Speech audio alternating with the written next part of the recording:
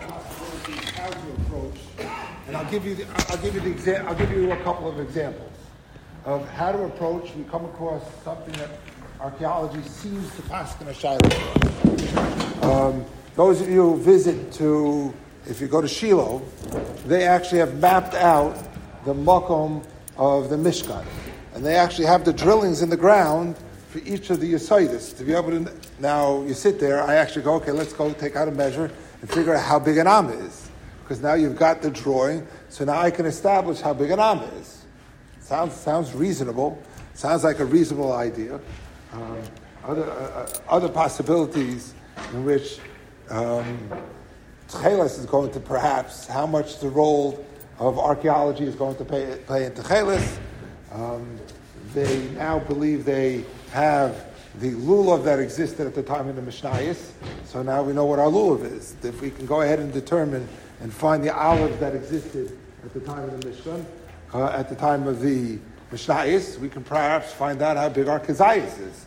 So how much can we use the archaeology in order to be able to determine halacha? But let's take a step earlier. What happens if I find archaeology seems to be in contrast to what I believe to be halacha? So now, what do I do? So we can articulate outside, and then I'll show you in the Rishonim, there's different approaches. So one possibility we could say, I don't care. It's halacha is not kavul by archaeology, and dismiss archaeology. Maybe we go that way. The other possibility is maybe we go the reverse. We can say, okay, halacha changes. Now that I know that the facts, now that I know the facts on the ground, so then quite possibly halacha will change. The most radical of those shittas was found in a sefer called the Pachad Yitzchok. The Pachad Yitzchok, and I won't use I'm crossing over from archaeology to science. The Pachad Yitzchok, after they debunked spontaneous generation, after they have proven that spontaneous generation does not exist, so at that point in time, he changed certain halachas that are found in the Shulchan Aruch. He says, kinim, that seemingly based on the Gemara, appeared to be spontaneously generated. Since we know that that is not the case, therefore, halacha changes. That's the most drastic, which is, let me use my science or perhaps archaeology. We're stepping over and saying that halacha could change. Most of the Achronim did not agree with the Pachad Yitzchok. He was from Italy. It was a very significant debate. So one possibility is halacha totally trumps. Another possibility is science totally trumps. A third possibility is somewhere in between. Maybe we don't understand the archaeology. Maybe we don't understand the halacha. We have to go ahead and try to figure out what is the answer between them. We will try to make a synthesis between the two, but how do we go about doing it? Those are the three broad strokes of the possibilities. So let's see how the Rishonim address that. So did my computer just die? No, I hope not. The Pachad is not Rav Hutner. I forgot his name. It was a Rav in Italy. So the first Gemara we quote is the Gemara in Shabbos. The Gemara in Shabbos, the Samach Gimel Mevez, has a machlekes exactly what the tzitz look like.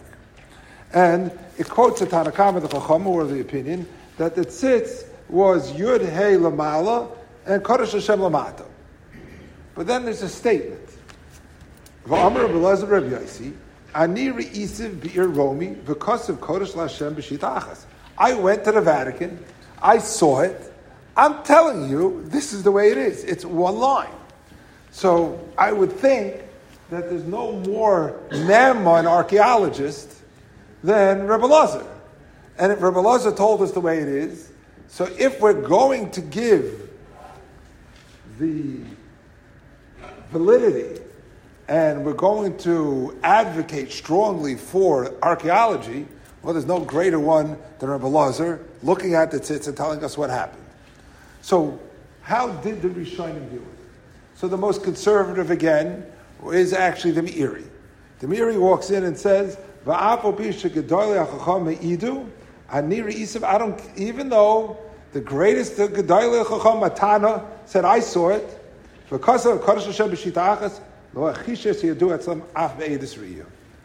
nothing changes Messiah.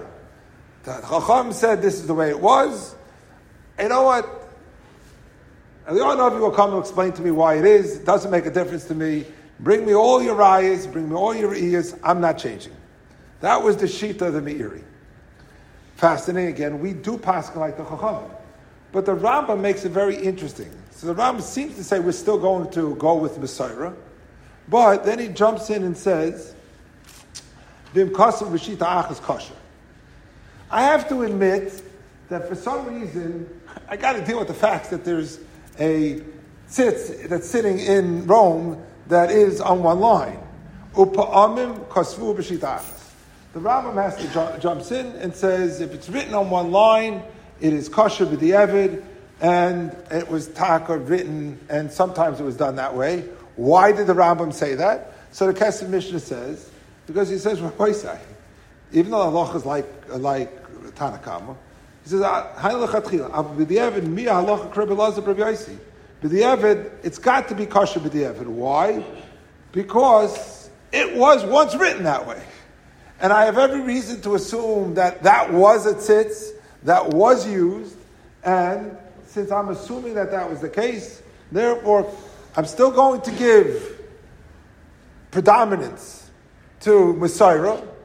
I'm going to be able to make a synthesis between the two by saying, admitting that archaeology is at least kosher b'di'evid, but I'm still going to give the predominant value to the Seder Halacha that's found in how we pass the child. You have Tanakama and the Chachamim, Chachamim and Rebbe Lazar. We're going to pass like the Chachamim. So it seems to be the way he's understanding is, I'm going to allow both to exist, but I'm going to give predominant to the position of the Chachamim. Rabbi Yashiv perhaps gives a different insight in how that happens. Rabbi Yashiv was on the Gemara in Shabbos, says, how could it be? We know what happened. The tzitz was on one line. So now, the way Rabbi Yashiv does, it changes how we can see all of archaeology. He says, let me explain to you. And I'm going to say it outside, an example, not what he writes, but this is really better what he means. We know that Ploni Almoni, when Rus was coming to do Yibum, so Ploni Almoni said, Pen Ashkes es Nachalosai. So Rashi says what? He says, I know you Boaz are the Gadol Ador, and you Paskin, Moavi v'lo Moaviyah. He says, but Halacha is not frozen in time. He says, Pen Ashkes es Nachalasi, because maybe a later Bezdin's going to come and disagree with you. So the later Bezdin will come and disagree with you. So then therefore, and they will paskin Moavi and Moaviyah. And I'm going to be stuck.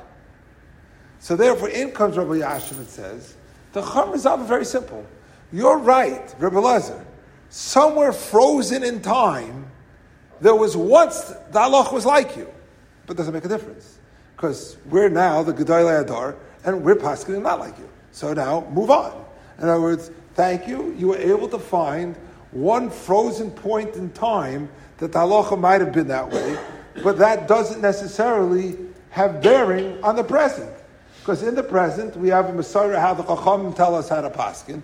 We go through the Shas and Poskim, and if it comes out this way, it doesn't matter that you found a frozen point in time that they had paskin in that way. Doesn't make a difference. So again, this seems to once again not wanting to deny either, but still giving significant dominance to Messiah as opposed to archaeology. That basically either like the Meiri totally dismissing them, or the way we're seeing here from the Rambam and the way Rabbi Yashiv understands that we are giving the predominance to the Messiah's halacha, but we're allowing for archaeology and trying to figure it out. Good? What? Rabbi Yashiv would not necessarily fit with the Rambam. Meaning, see, according to Rabbi Yashiv, you don't have to say that it's kosher b'di'evid. He's saying the next argument totally dismisses it. Yeah. Right. With Rabbi Yashiv, you don't have to say the Rambam. The way the Rambam. Rabbi Yashiv is l'chayra going like what's it called? Could be like the Meiri, which is basically how am I resolving it? So either I'm totally ignoring it or it doesn't make a difference. Okay, that was then. But Rabbi Yashiv is going with less value to archaeology. I'm resolving archaeology. I deal with it. I'm not going to dismiss it, say it never existed. Okay. But you're also going to consider a Tana archaeologist. You're not going to consider a secular archaeologist. Oh, in Achanami. I'm not disagreeing with that. We're going to get to validity of it later. But for this moment, let's assume I believe it to be 100% true. Okay? So now, the next step was the Gemara in Baba Basra. The Gemara in Baba Basra was talking about a person who was walking in the Midbar. And assuming that this story was literal, the Arach writing the hold it was not, but assuming it was literal, he was brought, the Gemara says, that he was brought to the Monsey Midbar. And the Gemara says,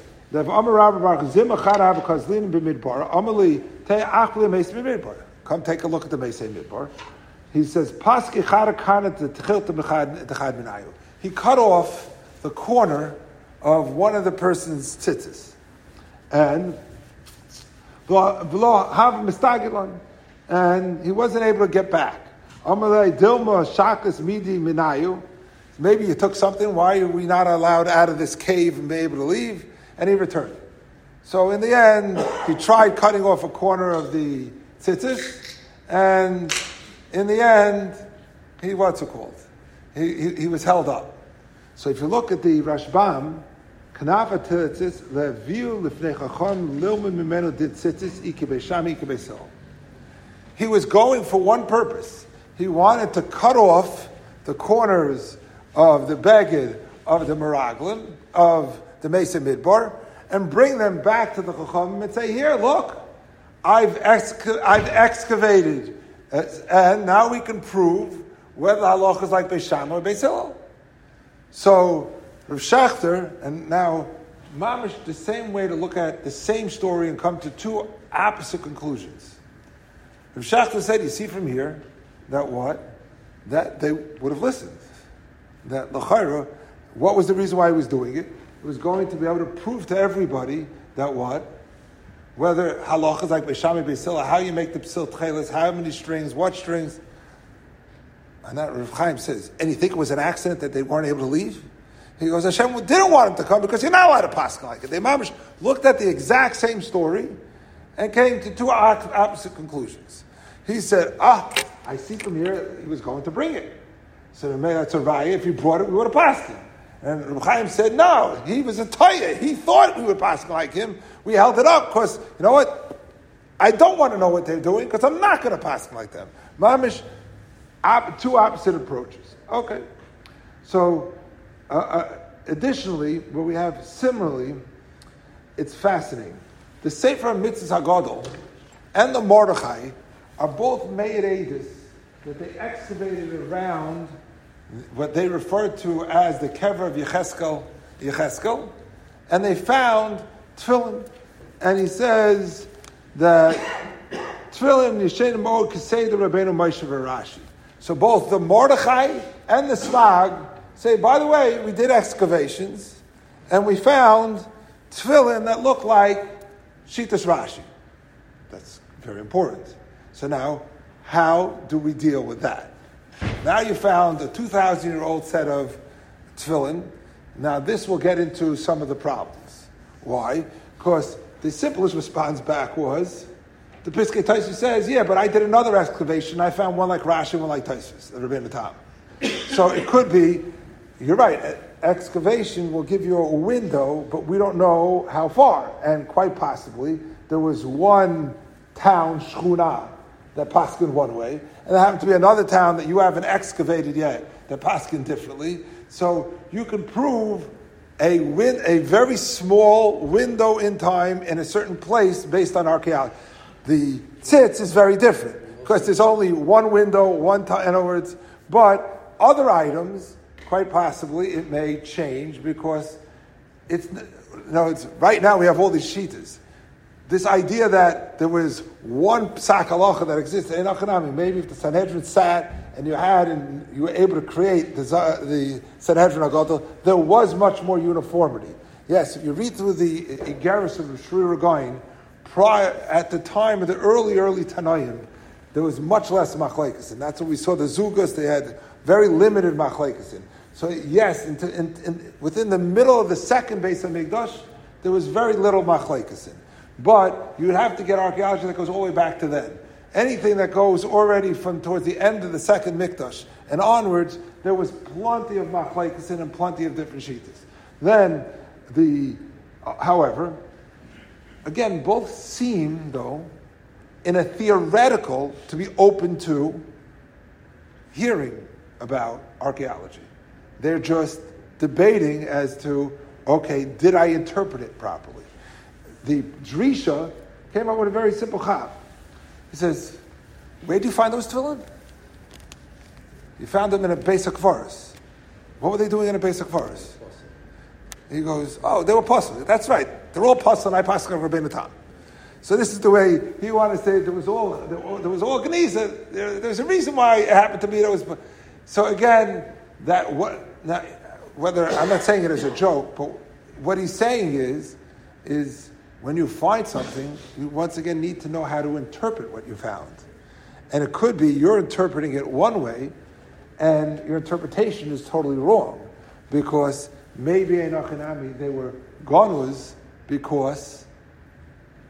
So now, to me, the most classical example of a circumstance of staying with Messiah and not going with archaeology is found in a Ramban. But it doesn't seem to be the shittas of the Ramban. Let me explain. The Ramban writes an argument between him and Rashi as to what is the size of a shekel. And it's a nafkamina la'alocha, exactly.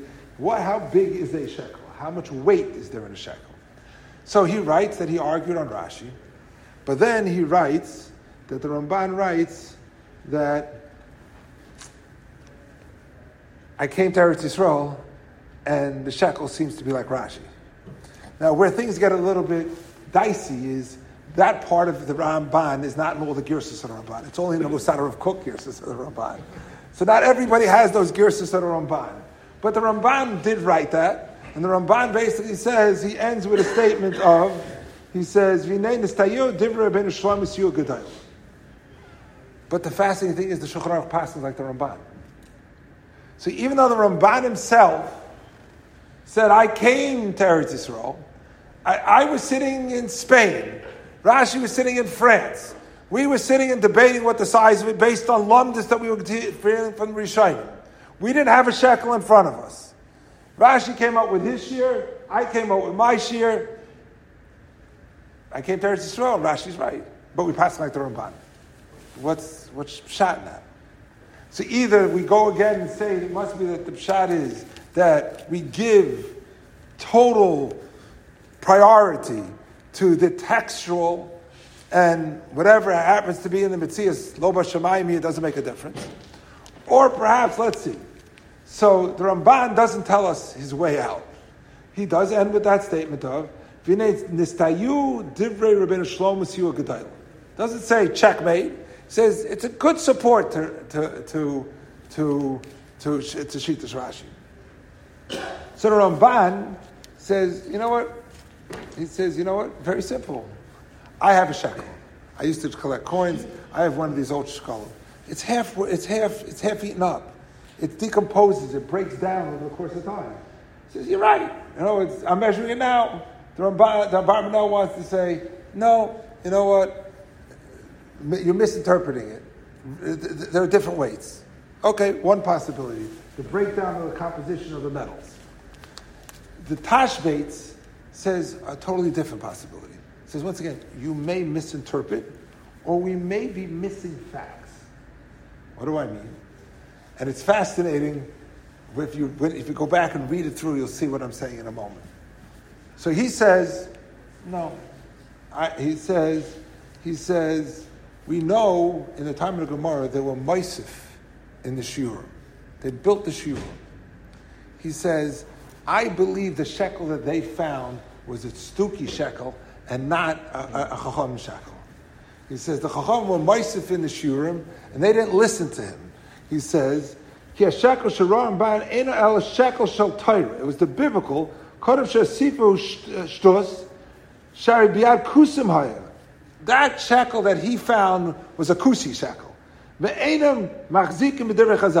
the Ramban came, the Yishuv in Yerushalayim in Eretz Yisrael was not just a grace. The Yishuv had a bunch of kusim living there, and the Memeli says, and he continues through. He says, I believe there was a huge fight, and that shekel, that's not the real shekel. He had a stuki shekel, and in reality, that is not the right shekel. Okay, I wish I had. Let's see if I have it here.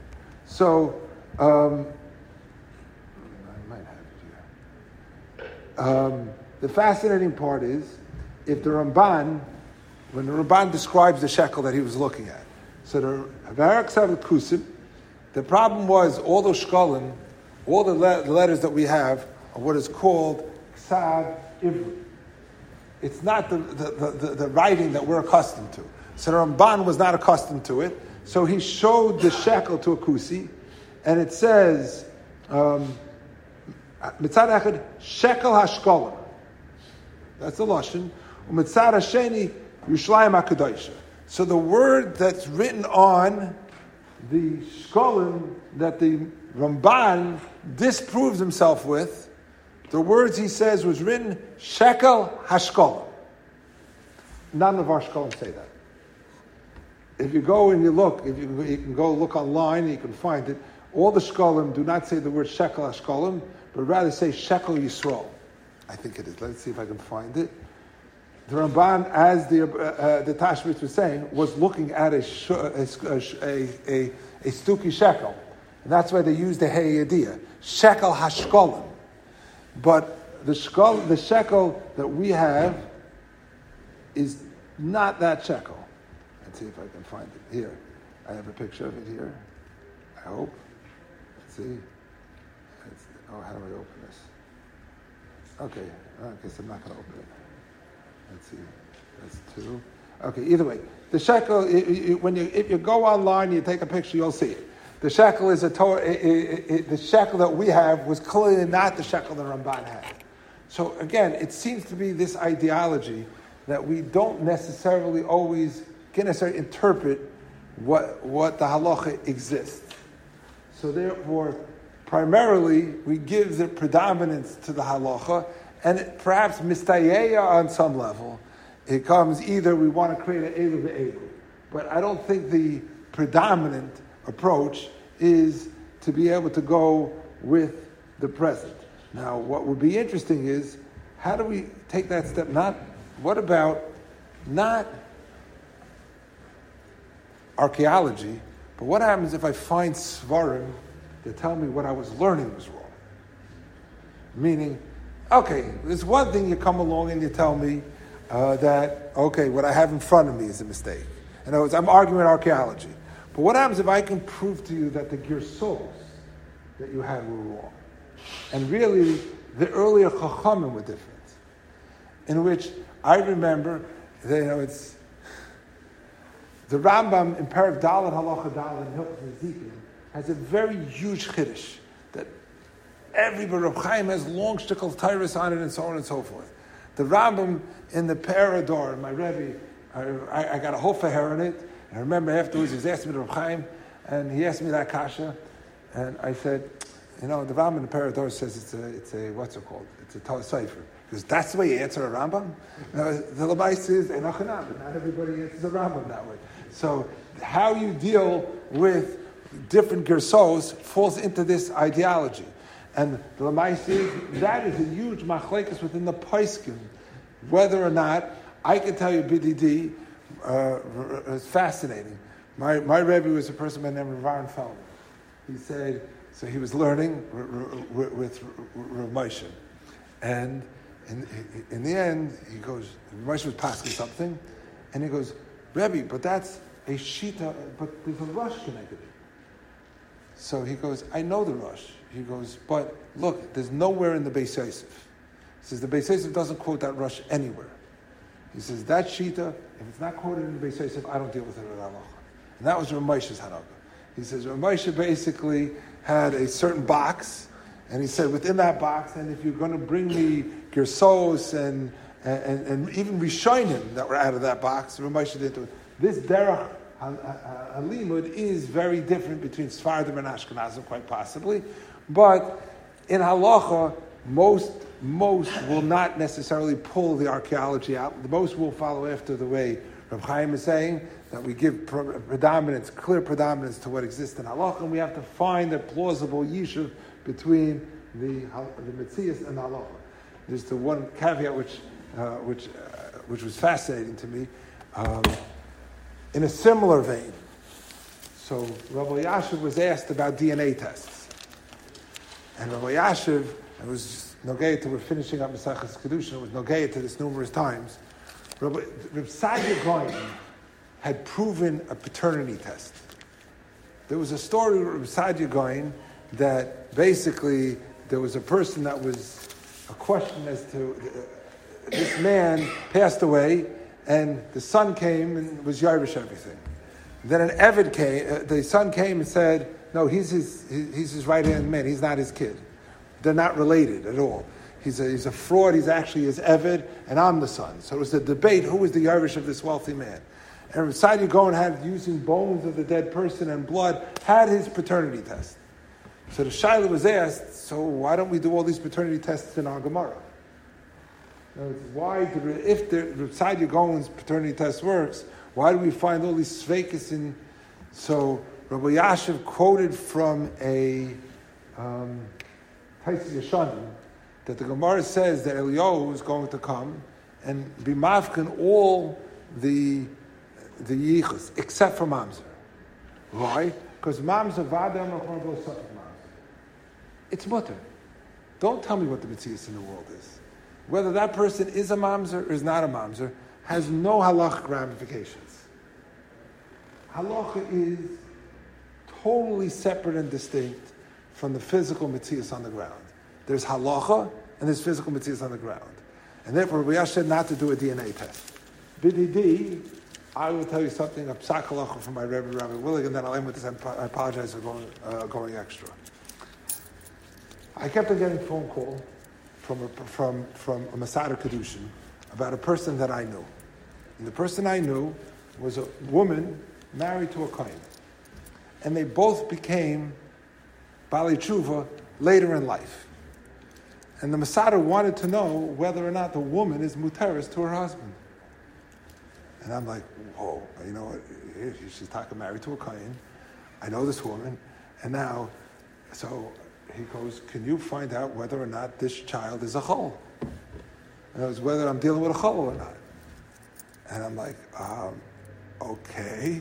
Now, if I ask her, and she's talking also to her husband, because if she had relationships with a guy beforehand, then she's also to her husband. And I'm afraid to ask her. Because if I ask her, then she's going to tell me, and then she's firmer than her husband. She might actually be Pirish from the husband. What do I do? So I called up my Rabbi Willig, and he said, she's not Neman. I go, she's not Neman. I go, yeah, but she's going to tell me the truth. He goes, no, she's not Neman. The halacha is she's not Neman. He goes, it doesn't make a difference.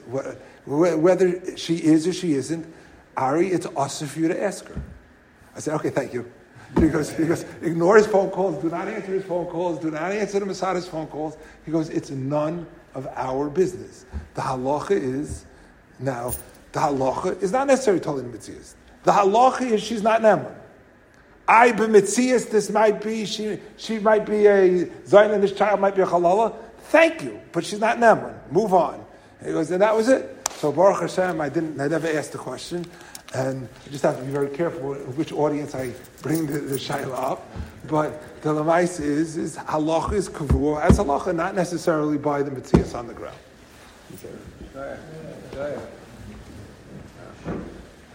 No, it had nothing to do with your family. Okay. With manuscripts, that a few years ago. But manuscripts. No, it's not my phone. It's not mine. Also was recording. No, but manuscripts. Remember, like 30 years ago, I was running away. He was negotiating and there's chains. So I once asked him, so what do you do? Here's the shacks guy. So you know that, and the gifts that we have are different. So same thing. That's a more modern. There you have it. You have it very clear. What's the